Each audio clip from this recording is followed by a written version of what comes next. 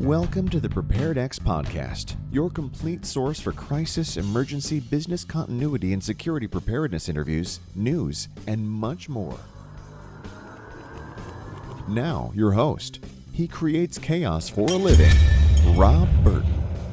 Hello and welcome to episode 91 of the PreparedX podcast. I'm your host, Rob Burton, and just before we get started, I want to let you all know about this episode, and it's brought to you by the International Crisis Management Conference, ICMC. For those of you that are not aware, that the conference is coming up on June 7th and 8th in beautiful Newport, Rhode Island. That's 2022, June 7th and 8th, 2022.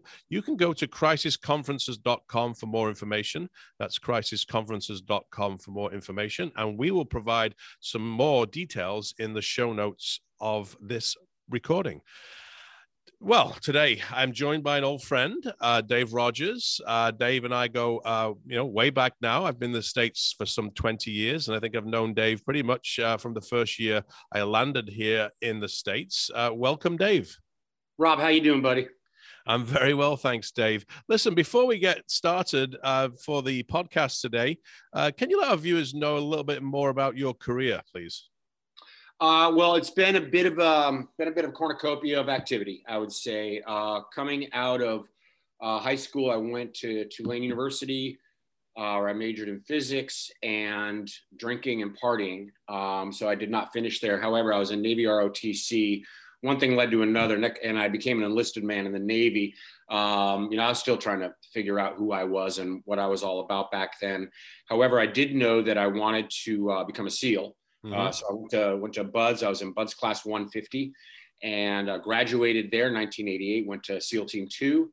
And I spent 9 years total in the Navy, 6 years active at SEAL Team 2. Came out of there, worked for the family business, which is mathematical in nature. And that's based in Middletown, Rhode Island, right down the road from you. Yep. And Warren Rogers Associates and my father's company.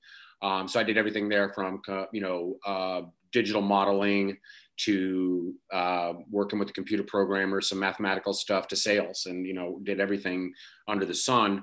Around that time, it's about the time when you and I met, I had decided I wanted to run for United States Congress. Our congressman at the time, Patrick Kennedy, was somebody that I thought didn't really represent the 1st District of Rhode Island in the way that at least I felt perhaps it ought to be. Yep. And I could spend an hour on any one of these little inflection points in my life, and I'll just try and run through them quickly.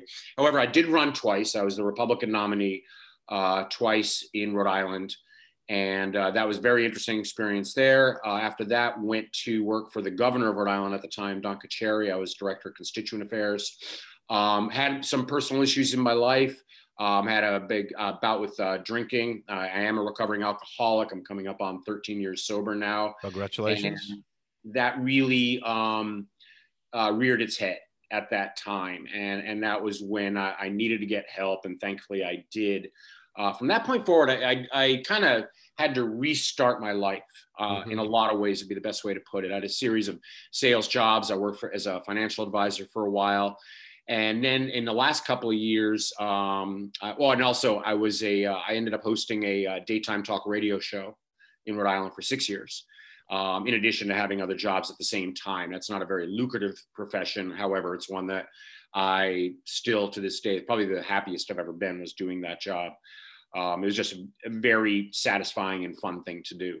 However, I decided a few years back, about 3 years now, to move up here to New Hampshire.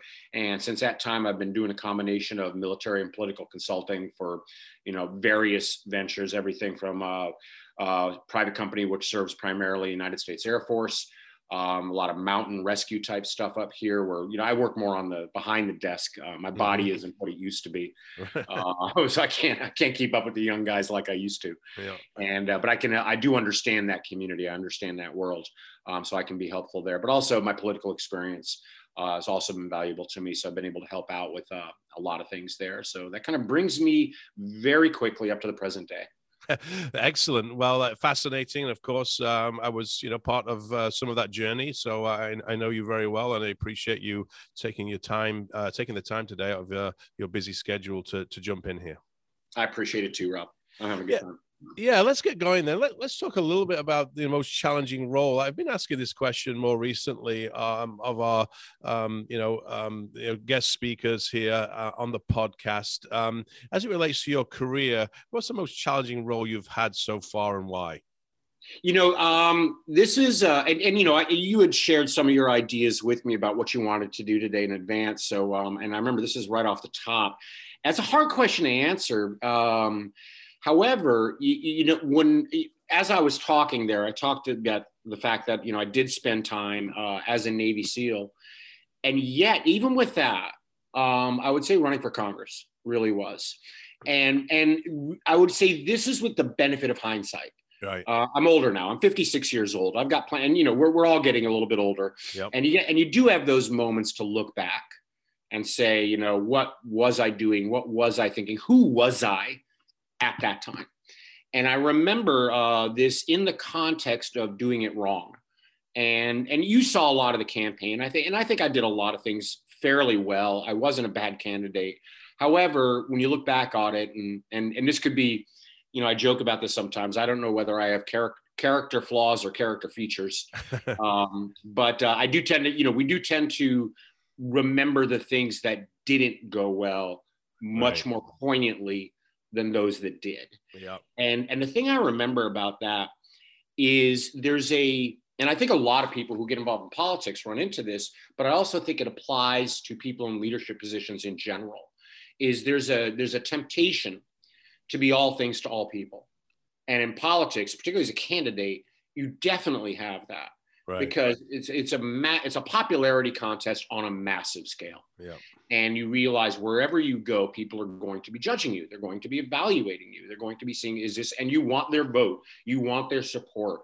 And quite frankly, there's a little voice in our heads that tell us that, are we legit? There's an imposter syndrome, unless you're just almost a sociopathically arrogant person, which some of our politicians more than likely are. Right. But unless you're that, there is an imposter syndrome always. And you continually need to get some sort of validation.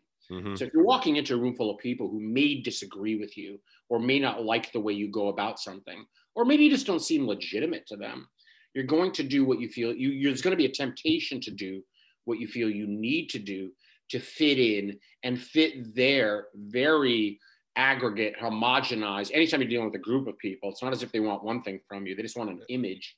At least that's what's going on in your head. And there's a temptation to conform to that. Yeah. And the best example of this that I know from a third person standpoint, and it's a story that just, anybody I know, I do get approached by people who are going to run for office. And anyone I know, I talk about this a lot, is, the why are you doing it? And, you almost have to cut 15 minutes right there of they're about to say a bunch of crap. Right. Okay. Because they're going to say the answer they think you want to hear. Yeah. Right. And it's like, no. Okay, listen, this is just you and me. I'm not recording it. Tell me for real. Right. Why do you want to do it? Okay. Yeah. And if it's a lousy reason that tells me you're a lousy person, fine.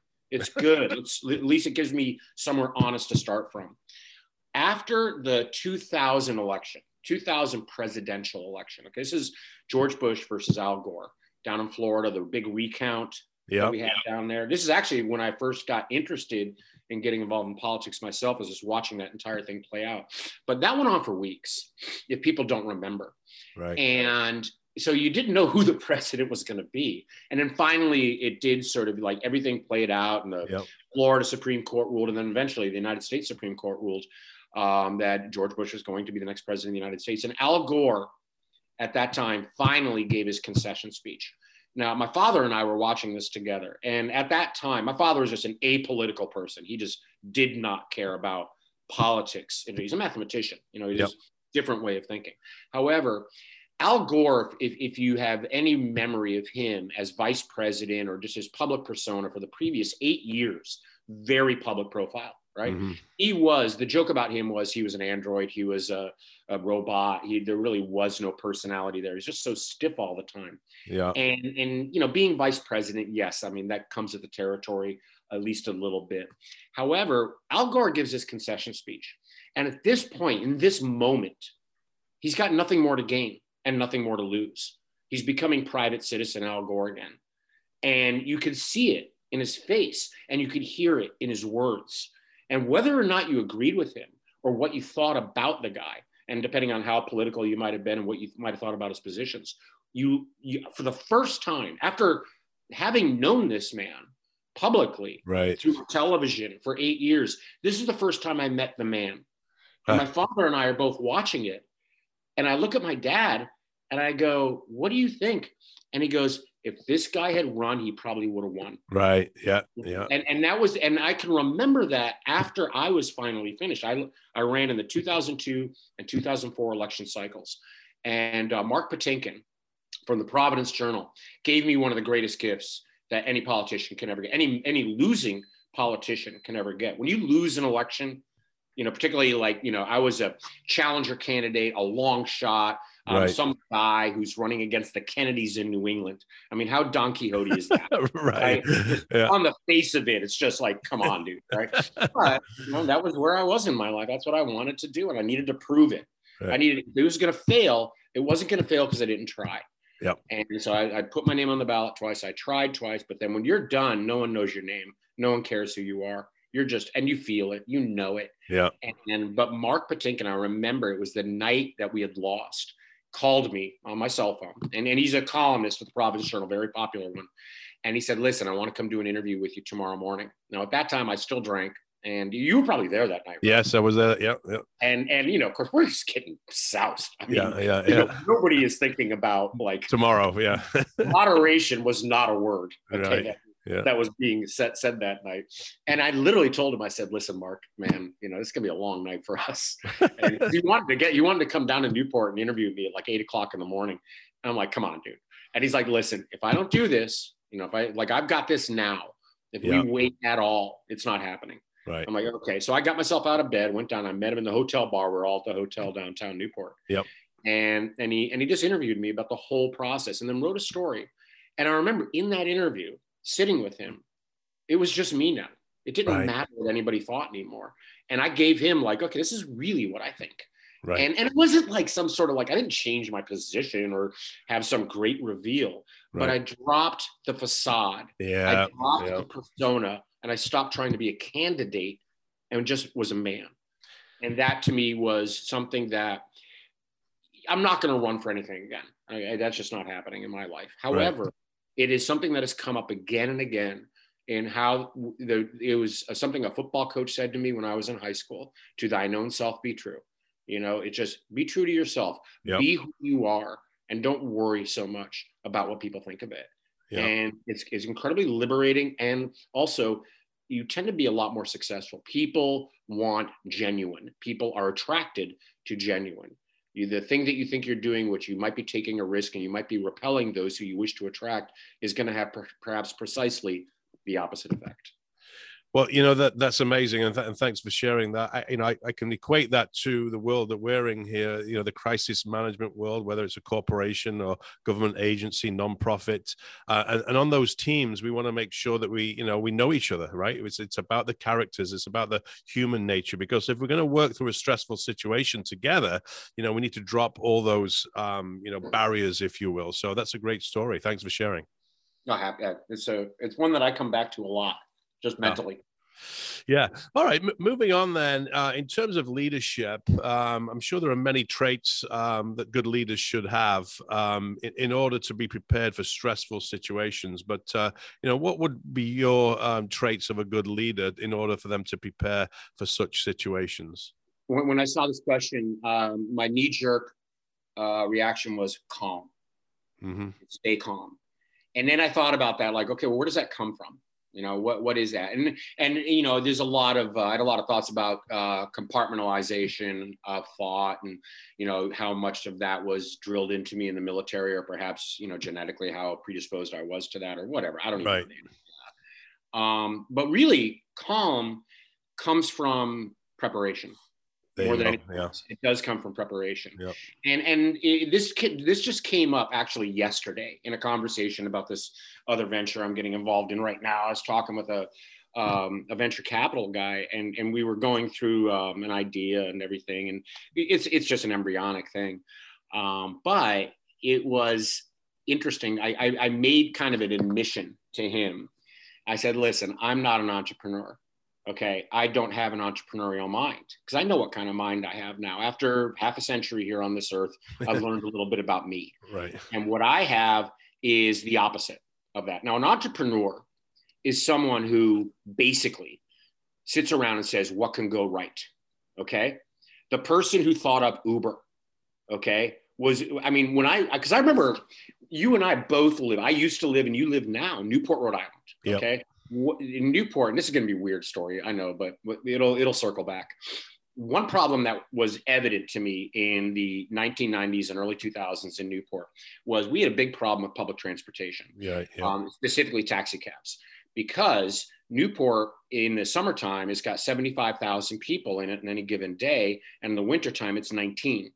Okay. So you have but if you're going to have a taxi cab company, that's a lot of overhead. Yeah. So you're going to have as many cabs it is to serve the smallest of those two numbers, because why would you have all the rest of those cabs just sitting around? In the summertime, all these people are going out to bars, they're going out to restaurants, they're staying out late at night.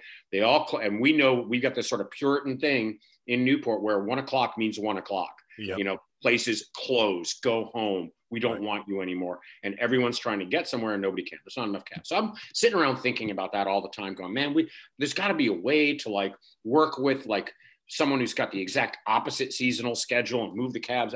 I was thinking about that. I was never going to do anything about it. Right. I was thinking somebody comes up with Uber.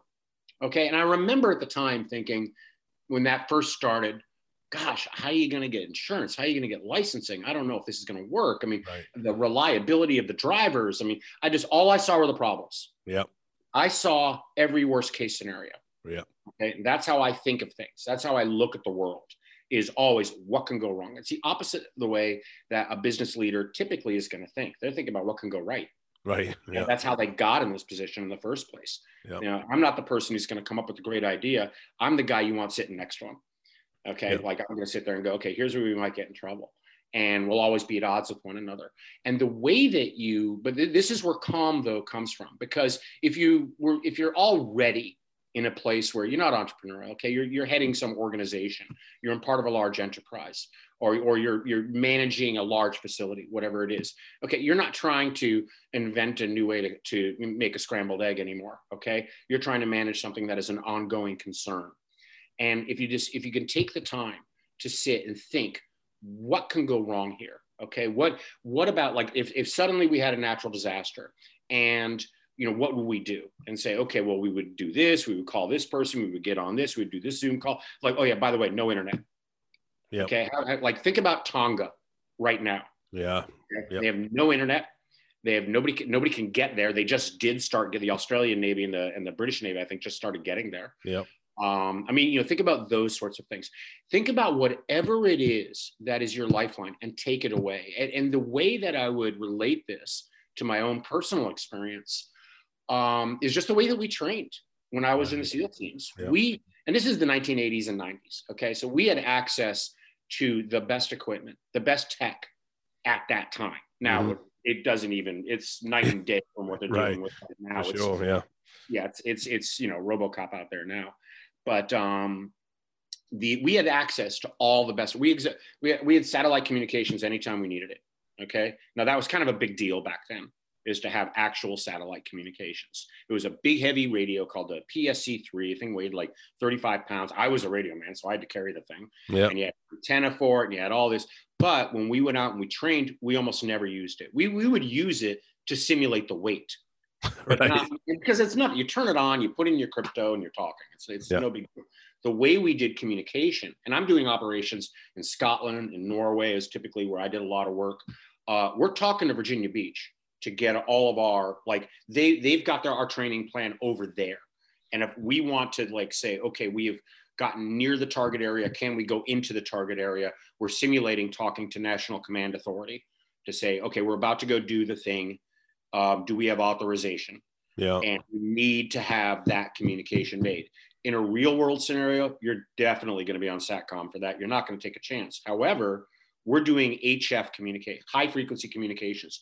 And just briefly, without going into all the detail, what this entailed is it was a different radio. I would take out a canteen, Okay, one of my canteens full of water, and I would tie a string to it, basically. And then there's a right technique to do this. I would like twirl it around like David versus Goliath, like a bolo, and I would throw it up into a tree and it would wrap over a branch. And when I say do it that way, I really do mean that's the best way to do it. Right. You train at how to throw the canteen. Okay. Then you pull that down, then you tie it to an antenna, which is just a long wire. Yeah. Okay. We're talking 100 feet of wire. And you'd run that wire up in a tree. And then you would figure out what direction that wire needs to be facing. It needs to be 8 to 10 degrees off from where you want to make your shot because it's a conical signal. And you've learned all this stuff. But this is stuff that's going to work no matter what. Okay. When everything goes down, you've got something that is essentially Vietnam era or even World War II era technology you're working with. And this theory of using the gear that will not ever fail, okay, knowing how to make a fire with 2 sticks, that kind of thing, is how we trained at everything. And it does apply. I mean, it's kind of a neat story, like, I'm throwing canteens and trees and everything. But really, it does apply to anything. Is look around at what it is that you depend upon on a daily basis. What's your umbilical? Yeah. Now cut the umbilical. Can you stay in operation? Can you stay profitable? And the way to do this is to think it through and run it through. And you can sit quietly in a room and think of all this, but the best way to do it is to actually prepare, have scenarios, run through it. And the other half of that too is we tend to look for our leaders to be the people who are going to be doing all the things that I just said. If you're in a leadership position, you've got the burden of accountability. You've got the burden of responsibility. Okay. You have to think about the entire enterprise all the time. And you also are the person who maybe it's a guy like me, worst case scenario. Or maybe, those are the people who are at the most senior level. There are going to be a lot of people at the middle and junior levels who don't have that burden, yet do have young, agile, creative minds, and they will think of something that you haven't thought of. Yes. Yeah. You need to be ready to listen to them. Yeah. Okay. And that is not something that you just do on the day. No, but that's you right. need to have created an environment whereby, and it's a cliche, but there are no stupid questions. There are no stupid ideas. Yeah. Let people know that taking risks with their thoughts is a welcome thing. Not going to act on all of them. Yep. And you might end up having a laugh sometimes. But it's creating an environment where everybody's ready to speak up. But by the time we're done here, I'm going to come back to that one because it ended up being critical in a combat situation I was in. Yeah, no, it's valid for the listeners here as well, Dave, because we often introduce a process called horizon scanning. So and that's done again before the crisis, right before the incident unfolds. And what we teach is bring those cross-functional leaders in, but have them talk to their teams about what they're seeing in the trenches, so to speak. So in the warehouse, on the front line, and get that feedback, because from a management perspective, you work in these silos, and quite often you don't see that. So that's such a valid point that you bring up in terms of including as many people as you possibly can from your team, and those ideas coming from all areas of the organization. Again, whether you're a private corporation, publicly traded, whatever it may be, government entity, it's so important to include everyone. And just to expand on that thought a little bit too, there's another element to it, because somebody out there is going to listen to this has done this. Okay. They've been there. They do have that kind of environment. And one of the problems that they ran into was overload. Okay. Everyone is just shouting out every silly thing that they can think of. And yes, personalities do come into play, and people are trying to make a name for themselves sometimes. And that, hey, listen, that's fine. It's human. You expect it. You want it. Okay. Small price to pay. Yep. So you need to be able to triage. Okay, what ideas are we hearing everything, and are these things moving effectively through the chain? If you've got 80 voices, the person who's ultimately making the decision isn't in the room with 80 people. He's in the room with 4. Okay, how do you make sure that those 80 got their information to the 4 in an efficient way where you give proper credence to all of the ideas, and that you've been able to assess them so you can get something succinct up the chain? That again needs to be practiced. You can't just hope for it on the day. You need to be able to do that, find out where the links in the chain fail, find out where the choke points are, those sorts of things. Triage is important just as well. So it's there's a give take there. Yeah, yeah. Appreciate that. So for our listeners then, in terms of your daily routine, what do you do to help remain, focused and calm? Of course, we touched on you touched on the calm part before, but are there any things that you do, on a daily basis to help you with the focus piece? Oh, I'm old. we have apps. How excited am I going to get? Well, in terms of remaining focused, I have an app for that, so it reminds me of things. And so, no, I would say exercise is big for me. It really is. Yeah. I've obviously I had a physical job when I was in my 20s, and I've tried my best to maintain that over the years, and for various reasons, vanity, or I just was used to it. Personal achievement. But as this is kind of a truer thing. As I've gotten older, it's become much more important in that I need to, there is a chemical thing that goes on here. And my older sister, who's a bodybuilder, she talks to me a lot about it. And as we get older, I think it actually matters more. It does sort of, bring a calmness to the day. If I know, first of all, it's part of a routine and I don't like to have my routine broken. But also it does at the end of the day, knowing, okay, I went and I achieved that today. It was personal and it was for me. Yeah. And there's also something that happens in physiology. People know all the words for all of these things. All I know is that there is something chemical that goes on there, and it's beneficial. But also, as I've gotten older, the one thing I realize, and I think like a lot of people out there over the holidays, I took a few weeks where I just didn't do anything. Right. And boy, did I pay for that. You lose it fast. Your body needs to be, you need to be able to maintain your energy level. And a lot of that just has to do with, physical fitness, which is a broader and broader term. I think as we do get a little bit older, just do something, but do it every day. Yeah. Do something, whatever it is, do something. And I mean, I swim a lot now. I still go to the gym. Those are kind of my two big things. And I've got mountains outside my door here that I can go walk up every now and then. So that's mine. And it's a great way to clear your head too, is to just get you to a mental space where, I'm adamant that the only reason I have my phone with me is because I use it for a timer sometimes on some of my exercises. But if I'm in the gym, you're probably not getting a hold of me. Right. Yeah. Because I'm in there to do something else. The other thing too is, and I don't know, to a lot of my friends, it seems like no big deal, but I know a lot of people who are highly successful, highly motivated people do have a bit of an issue with this, is that you got to get some sort of mental stimulation that has nothing to do with anything else. Yeah. And it could be binge watching Ted Lasso. It could be reading something, but if you're going to be reading, I really recommend, find something that is nothing to do with what you're doing. I do believe there's great value if you're working at a high level of financial institution to read about the history of Rome or some science fiction, anything that brings your brain in different a place. Direction. Yeah. We do get well-worn paths in our thinking, and anything you do to break out of that, it just kind of loosens up.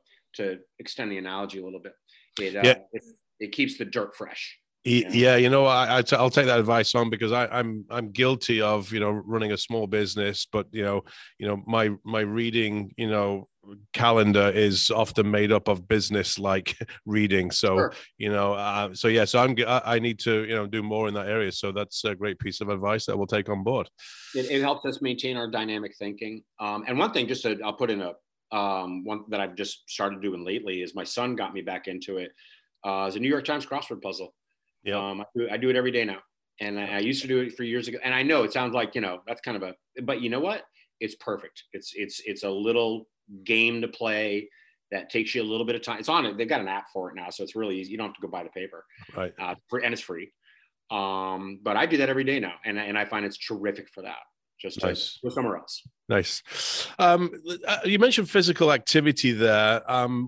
It's really important for decision making. What's your kind of approach to that in terms of making sure that you're staying fit and active, and that really helps with decision making? Is that what you find?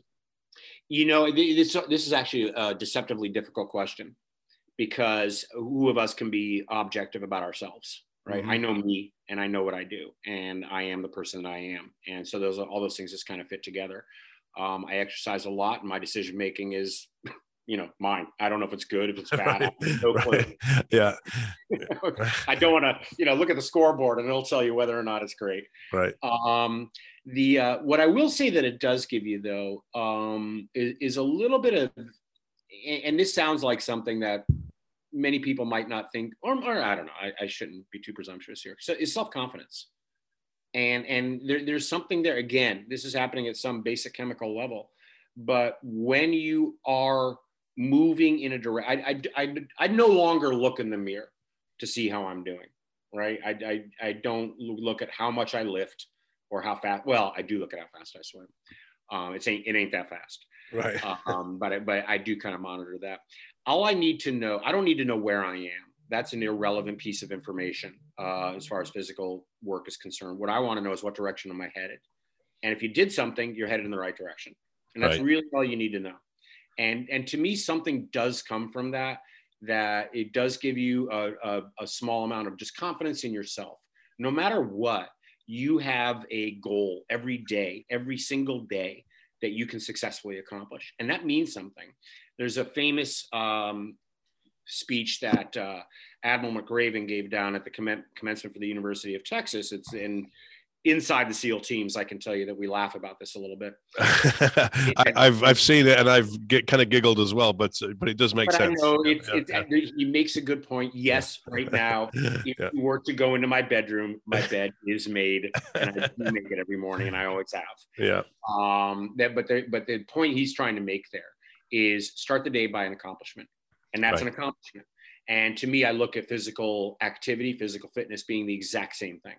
Yeah. It's something you can accomplish every day. And it does translate in a tertiary, subterranean way over to the way we conduct ourselves. And that can end up having an effect on highly stressful situations where your body is not going to become yet another challenge for you when the outward stimuli that are making things challenging. Yeah. Excellent. All right. So I know some of our listeners will be, really looking forward to this question as it relates to Hell Week. The question we're posing here is, of course, you learned a lot from Hell Week, but there are, obviously, I'd love to hear, you explain what Hell Week is for those who don't know what that might be or what that is. And what did you really take away? What would be the, one or two main takeaways that you had from that week? Well, what I'll make reference to is what was the case in 1988 when I went through it. It's changed a little bit in terms of timing and everything, but Hell Week is a part of basic underwater demolition SEAL training, BUDS, which is the training that you go through to become a SEAL. The training itself is 6 months long. It's divided into 3 phases. First phase is what they call basic conditioning, and then you've got a dive phase and you've got a land warfare phase. And then you graduate from that, you go to a team, and then eventually you become a SEAL. So it's a long process. First phase, basic conditioning. Basically, you're just getting your ass kicked for 8 weeks. They call it basic conditioning. You're not in better shape when you get done with that. You can do more. You can do a lot more. Your brain will have learned to accept that you can do more, and you sort of get very good at the things that they ask you to do. But really, what they're trying to determine is how bad do you want to be here? Are you here for the right reasons? And Hell Week is when you really figure that out. When I did it, it was a 6th week of training. It is 5 days and nights. You start off, in our case, on a Sunday night, and you do not sleep until you're done. Now, there's an asterisk next to that. You do sleep for anywhere from 2 to 4 hours on the 4th day, because medically, you're hitting the 100-hour mark. Medically, it becomes something that's very detrimental if you don't at least shut your eyes. Right.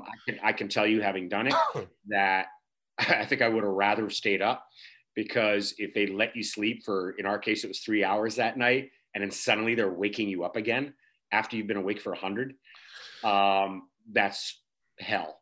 Yep. That's really, really. I remember I was the first thing you had to do was go jump in the ocean. And the ocean in Southern California is about 49. Well, at our time it was December when we did it. It was 49 degrees. So the first thing you're doing after you've been, they get you right out of bed, fully clothed, go jump in. Me and my buddy Bruce, I'm not gonna use anybody's full name, but my buddy Bruce and I were running down there, and we're both crying our eyes out. We're crying and uncontrollable, just uncontrollable. We're sobbing, and it's just like blubbering, and it's like, oh my God. But at this point, you're gonna make it. Right. Because something happens when you make it to the halfway point. And that's, it's a different lesson probably for a different story, but once you make it halfway through anything, you can make it all the way through. Yeah. But Hell Week it's constant. It's basically the cold is the thing that is the great equalizer. This training takes place in Southern California, in Coronado, California, right on, we're talking a few miles from Mexico here. And people would think, well, gosh, it's got to be awfully warm down there. It's got to be nice. It's California. Like, no, that water is cold, cold, cold. And you will be wet all the time. And you will be sandy from head to toe all the time. And it will just break you down. And there was a guy, and this is kind of like, and I wrote about this. I think you've probably seen the story, Rob. I wrote a whole thing about this one particular experience between me and this other fella. I'm just going to give you the most abridged version I can right now. But he was, my nickname for him was Magua. And the reason I called him that was because he looked to me and also had the persona of the character Magua in Last of the Mohicans. Yeah. In other words, just a badass. I mean, everything about this guy was chiseled and hardcore and just everything that I wasn't. Okay. I've got this sort of Charlie Brown, kind of a little bit chubby, kind of happy guy. And, I'm like cartoonish compared to this dude. And I just remember I knew of him before I ever got to Buds. We were in the same A school and the same trade school in the Navy. And, there's maybe 30, 40, 50 guys who are continuing. There's thousands of people at these schools. And of those, there's a small coterie of people that continually show up at the gym, continually show up at the pool. Nobody's making it, it's all voluntary, and continually out running around the base. And and you eventually get to meet all these guys. These are guys who want to be SEALs as well, because why else would you be doing all this stuff? Right. And this is the one guy who just stood out. Okay. He was way stronger, way faster, way better swimmer, just had it together. And through a series of, things that happened, about a year later, about 9 months later, we end up in the same Buds class. Okay. He's actually my boat crew coxswain. He's the leader of my group of 7 guys within sort of the administrative subunit in a Hell Week class is the boat crew, and there's 7 of us. And he's my leader. And I remember, but the night before Hell Week, he gave us, everybody else in the boat crew, this big speech about how, listen, guys, I got room on my back for all of you, and I was just, it was very impassioned. And, they think that, all the instructors tell us that everyone here is going to think about quitting, and I'll leave out the expletives. But they go, they don't know anything about me. And da, da, da, da. If you guys even think about quitting, you come to me first. We'll get through this together. And I remember at that moment, because this is less than 24 hours before the start of Hell Week. I remember thinking, wow, yes, absolutely. Thank you. Because this guy had been an image for me, right? I didn't know him, but I knew of him. And now he's saying, basically saying, Dave, I'm going to carry you through this. And I'm like, yeah, hell yes. Thank you. So we get into we're 18 hours into Hell Week. Our Hell Week had the distinction of being the coldest one, I think, to this day. It was the coldest one on record. It was just a weird winter cold snap came through Southern California. It actually snowed in Los Angeles when this was going on. And so we're down there running, jumping in the ocean, and it's 30 degrees outside, which is deadly when you're dripping wet all the time. And 18 hours in, I'm sitting there. We're having our first full meal outside. And the muscles in my back are cramping up, which is weird. I can't get my hands together in front of me. I'm like a T-Rex. I'm trying to feed myself I've got the food in the pouch in one hand and the spoon in the other. And I'm dropping it out of my mouth onto my face because I can't get everything to work.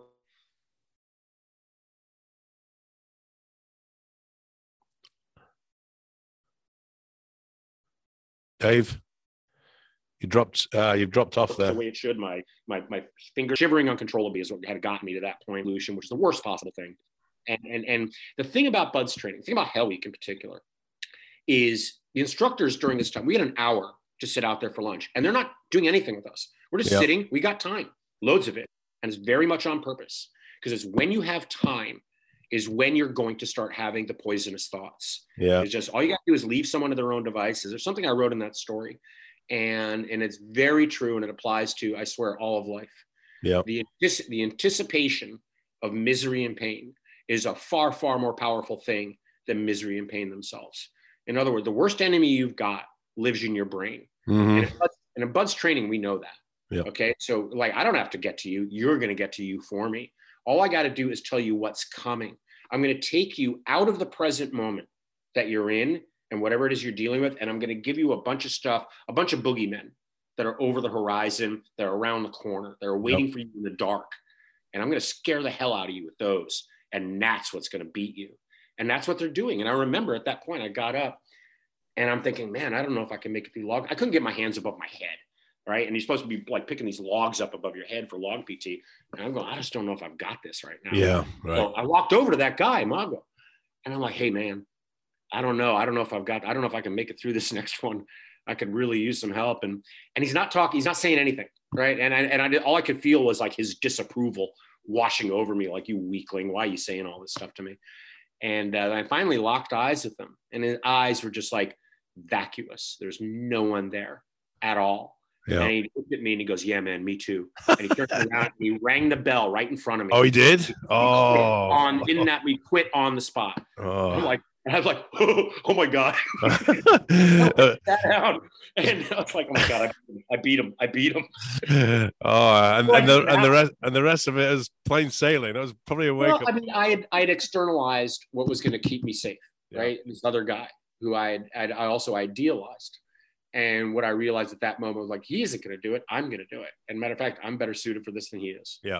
And I always was. Good. And I would say that so those are the things that really come out of that is you don't know who your top performers are, and you don't know what kind of performer really lives in you. Right. And it is when you're in that stressful situation. It is when that situation calls for calm. It is when the preparation comes into play. This is when you're going to learn. This is when you're going to find out. And this is when, as a leader, you got to have your eyes open and look around you and see who else is there with you. And if they're not, help them. Bring them along and make sure, and, just like, listen, we've got this. We're going to be okay. That, and the other one is where the demons live. They live inside of us. They live in our head, and they all are named anticipation. Yep. Yeah. I remember interrogation training, and I just remember that it was exactly that. It was the time that was going to kill us. All the stuff that they threw at you, all the situations they threw at you, but they left you for long periods of time, blindfolded with white noise playing or whatever the situation may have been. And it was just like the clock was ticking, and it was those thoughts that you had about ringing the bell. And in our case, a different exit, but it's same situation. Time is literally against you. So listen, I want to move on. I know we've got about 15 minutes left here. I want to be mindful of your time. You recently participated in your son's curriculum at the School of Man in Arkansas. Can you tell us a little bit about that and what your involvement was? Yeah, and I'm basically just giving them a shameless plug here, not because I get anything out of it, but because I really am impressed. My son Patrick is doing well. He's working for Haibu, which is an online marketing company, doing very well there. And he coaches high school lacrosse. And he came across this thing called School of Man down there in Arkansas. And what it is, and there's a lot of these types of things out there where, you get a bunch of guys together. It's a male situation, all guys. And they're just trying to sort of, it's a workout program, but it's sort of a fellowship program. And the more Patrick told me about it, the more culty, quite frankly, it sounded to me. I was like, this sounds a little bit weird. And I'm going to have to go check this out for myself. And particularly due to the fact that apparently it was based on a lot of SEAL team ideas and our philosophies. And I'm like, okay, now I really want to check it out. Like, what kind of tale are they spinning down in this place? I went down, I met the guys who were in charge of it. I did a few workouts with them, and I really was impressed with what they're doing. And then they brought me down. Patrick invited me down.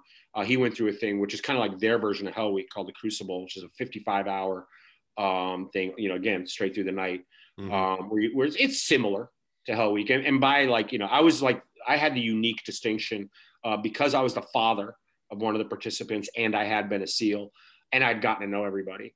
Yeah. I was the first outsider, quote unquote. Yeah. that they allowed to sort of attend the whole thing. So for those 55 hours, I was up for 48 of them. Yeah. And because I just couldn't, I loved it. It was great. It like brought me right back. But by about the midway through, I was actually doing some of the cadre, some of the instructing myself. Nice. They actually bring in SEALs to do it. And guys who I didn't know them personally in the teams are a bit younger than me. But we knew a lot of the same people, and we just, you know how it is, you meet guys from there, and it's like, within 10 minutes, you're brothers. Yeah. But no, I really was impressed with the way they do it. They really stress personal accountability in a way that it's hard to describe. And really all I want to do is just sort of give it a plug, Rob. Mm-hmm. But it is something I know they're trying to expand nationally. Right now, it's almost solely based in Little Rock, Arkansas. Okay. However, they're figuring out, how do we grow their message? And to me, it is something that people should take a look at. The personal growth that they're looking at there for their guys really is, at a very deep level, is what kind of lies do we tell ourselves? And sometimes like in doing an interview like this, and I'm just recalling like other times I've done something like this. One of the things I try and get across to people, a message I really would like to hit home, is sometimes you say, hey, Navy SEAL, ran for Congress, and wow, gosh, sounds like this guy's got it all together. Yeah, I'm here to tell you I don't. Okay, I really don't. Right. And one of the things that I've learned is that it never really ends. Growing as a human being, as a man, as a person, as a member of society, as a partner to people, as a father, as a brother. It is continual. It is something that you need to like continually work on and continually try to find out, who are we really to ourselves? What lies do we tell ourselves? What is our internal narrative, and how is it affecting us? And it demands examination. It'd be the way that I would put it. No matter, every time you think, quote unquote, you've arrived, no, you really haven't. Right. Okay. Yeah. No, it's you going to and I know this sounds kind of new agey, and I'm full of pronouns right now, and I'm not giving you too much to really sink your teeth in. but I'm just saying that these guys did seem to have a way of helping guys to really come to terms with that stuff. And it's not nice, Yep. it's a little bit in your face. Yep. And that was the one thing too, that I was like, well, what are they going to tell me? Yep. Okay. I've been there and I've done that. And yeah, you've got it too, Rob. I know you do. Where internally there's a certain like place where it's like, listen, I don't, I'm a wonderfully nice guy, and I do, just like you do, care about, I am what I did today. Okay. That stuff I did in my past is in my past. However, I know that that's part of who I am though. And eventually, if you want to try to quote unquote get to me, well, you're never going to get there. Okay. Right. You didn't do that. Yeah. Okay. And it's like, okay, well, what kind of lie is that telling you about you? How much does that really matter? And and are you really benefiting from it? And are you sharing it? Right. Are you benefiting others from that? Yeah. Rather than just being proud of yourself.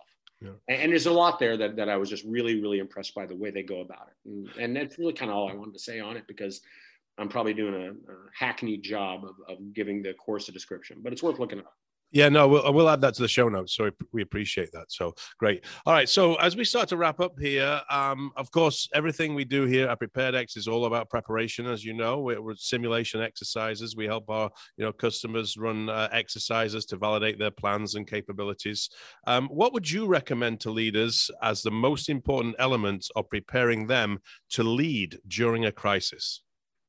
Great way to end. Yeah, and we've already touched on a couple of them, and I want to come back to one in particular, and this is the listen to everyone.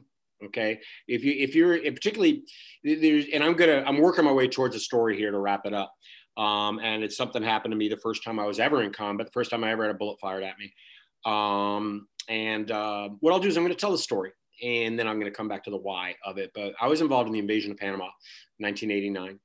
And we, the famous things about the SEAL team involvement in the invasion of Panama are obviously what happened at Batia Airfield, where we lost John Connors, Ike Rodriguez, Don McFall, and Chris Tillman, all lost their lives. And also the dive operation, which happened in support of that. Well, my platoon did the dive operation, but it was only 4 guys who did that. And I was my buddy and Ted Moreland, God rest his soul. We were the third dive pair. We were divers 5 and 6, and only 1 through 4 ended up going on that job. So we got cut loose, and they sent us over to Cologne, Panama. And the first full day of the invasion, so this is after the night of the invasion, we're out patrolling Cologne Harbor in a Mike boat. And a Mike boat is exactly like a World War II landing craft. Okay, there's really no difference. Just just they made it more recently. Okay, is the only difference. But that's exactly, if you saw Saving Private Ryan. Again, if it's not broken, don't fix it, right? It's a perfectly useful platform, right? And it's what was available. So they stuck 8 of us in it with the driver, and we're out there tooling around Cologne Harbor. And Cologne is at one end of the Panama Canal. Panama City's on the other. And there's a lot of traffic. That's, they've halted everything, and you just got to make sure everything's stable out there. Well, we get a message late in the morning that a container ship tied up in Cologne Harbor on a pier is about to get underway. Now, everything has been frozen, so nobody's allowed to get underway. This is a container ship, and apparently there's a Panamanian Defense Force major on board this thing. Senior guy, he is wanted. This is somebody that we've identified as somebody that we need to take into custody. He's on board this thing, and they're going to try and make a run for it in a container ship. They want us to go stop it. Okay, so now just visualize with me here, please. Landing craft from Saving Private Ryan. Okay, if you are in a medium-sized room right now, that is how big that thing is. Okay, it is we're talking maybe 40 feet long.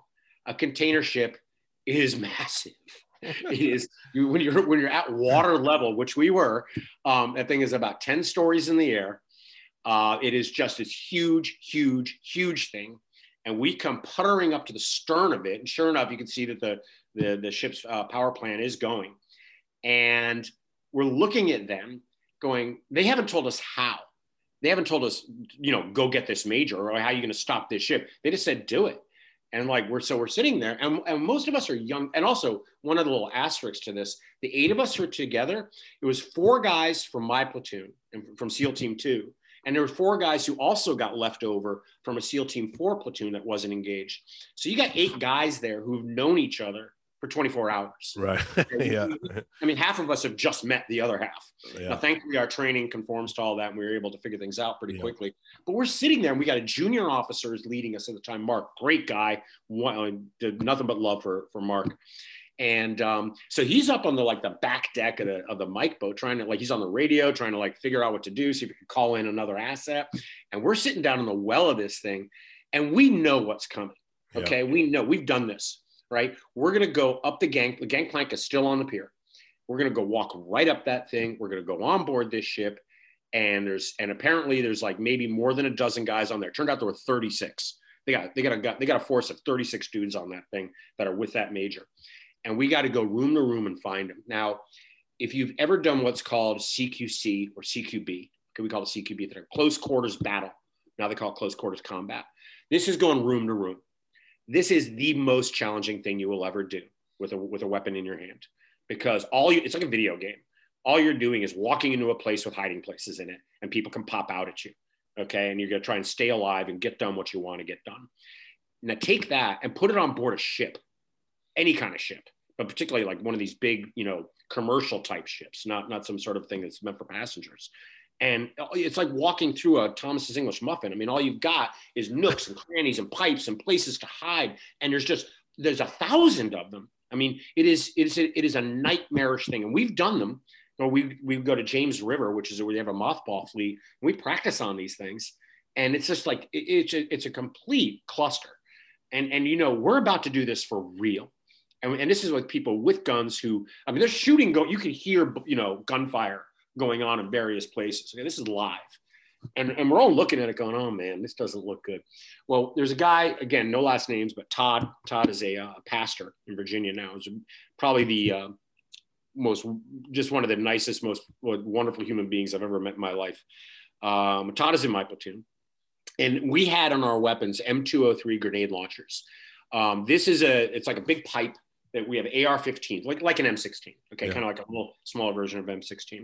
And the M203 hangs below the barrel, and it shoots a round, a high explosive round, about the size of a racquetball, Okay, just to give you an idea. And people who've seen pictures of these, they probably have seen them, but for those who haven't, so it's a grenade launcher and it's about the size of your fist when it shoots out there. We had never, none of us, and from the SEAL Team 2 guys, had ever fired one before. We were all new guys. Okay, this is all of our first platoon.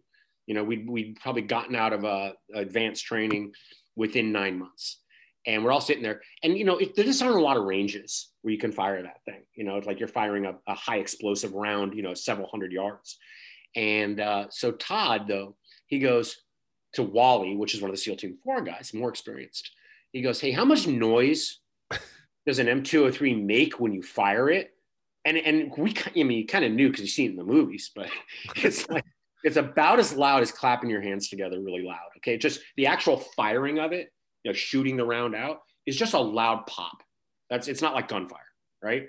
And Todd goes, okay. He goes, how much noise is it going to make up there though? And Wally goes, it'll be a big explosion. And then Todd goes, how much noise is it going to make on the inside of that thing? Because it's not going to penetrate. This is hardened steel on the outside of a container ship. M203 round's not going to do anything to it. Right. Mm-hmm. But Todd was smart enough to think, yeah, but inside, it's going to be loud. And he goes, oh, yeah. And we're all sitting down there going, that'll be deafening in there. He goes, man, that'll scare the hell out of me. And he goes, and we just, Todd started loading up a round.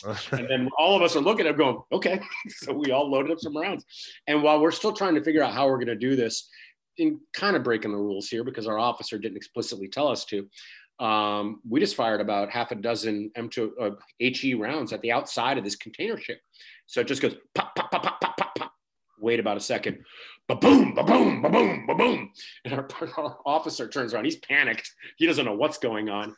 But within about a minute of us doing that, a big white sheet comes out the window.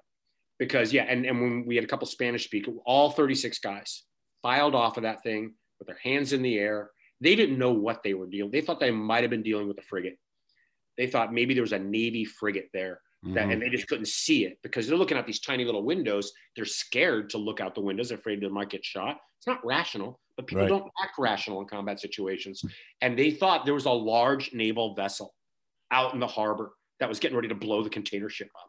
And no, it was a bunch of knuckleheads like who were like 100 feet below them shooting these two. But what it did, it just made a massive noise, scared the hell out of them. They all walked off. We took 36 prisoners. We took 250 weapons off of those guys, all kinds of intel, got the major that we were there to do. But the point is, we accomplished a job which could have gotten incredibly messy and definitely would have been bloody. No question in my mind about that. Yeah. None of them had a scratch on them. None of us had a scratch on us. And we wrapped the whole thing up inside of an hour. And to me, that was one of those times where, okay, it was a silly idea.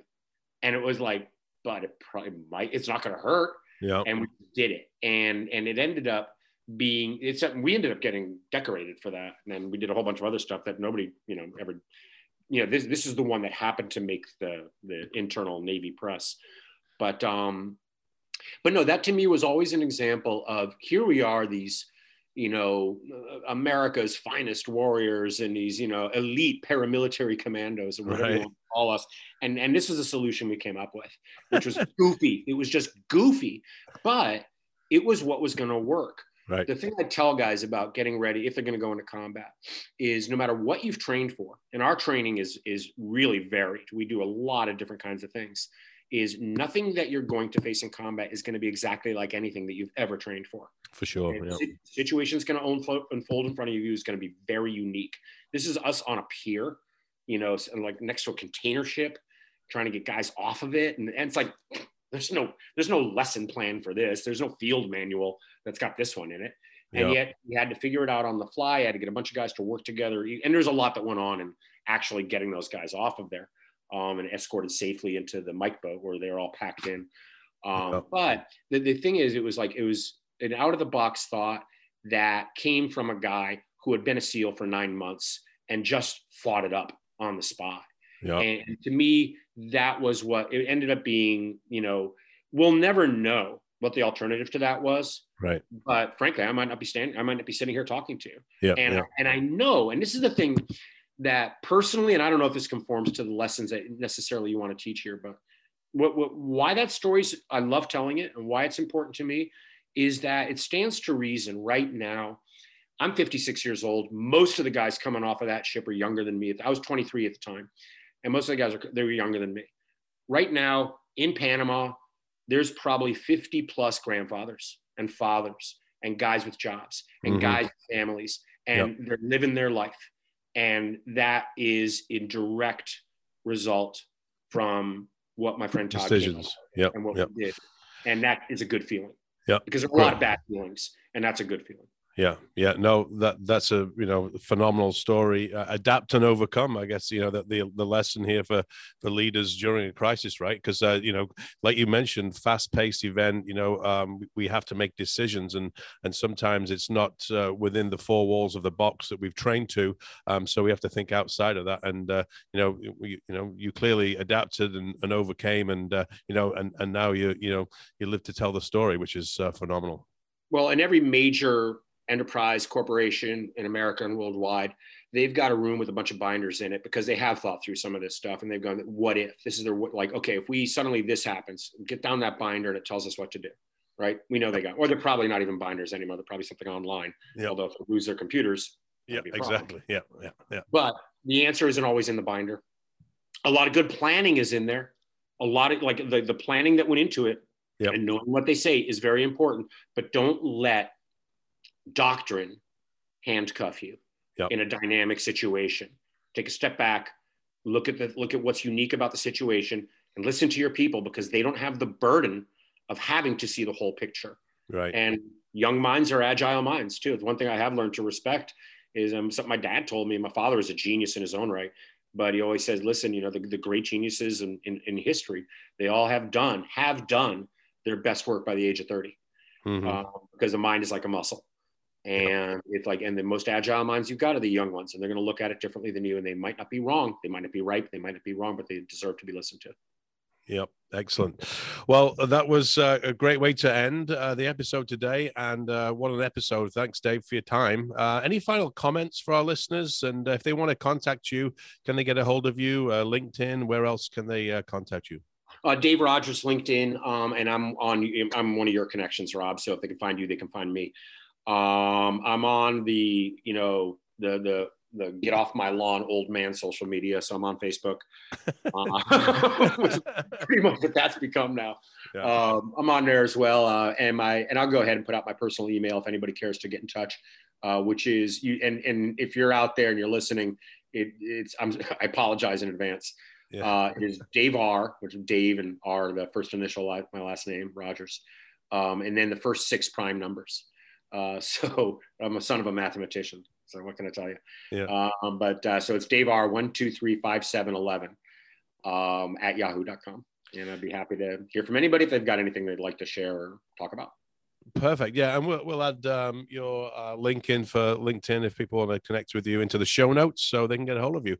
Again, Thanks for your time today. We really appreciate it, Dave. Rob, it's great to hear from you again, buddy. And this is always a good time. I appreciate the chance. Great. Thanks. Well, that's all. What a great episode, 91. If you enjoyed this, we'd love to hear from you.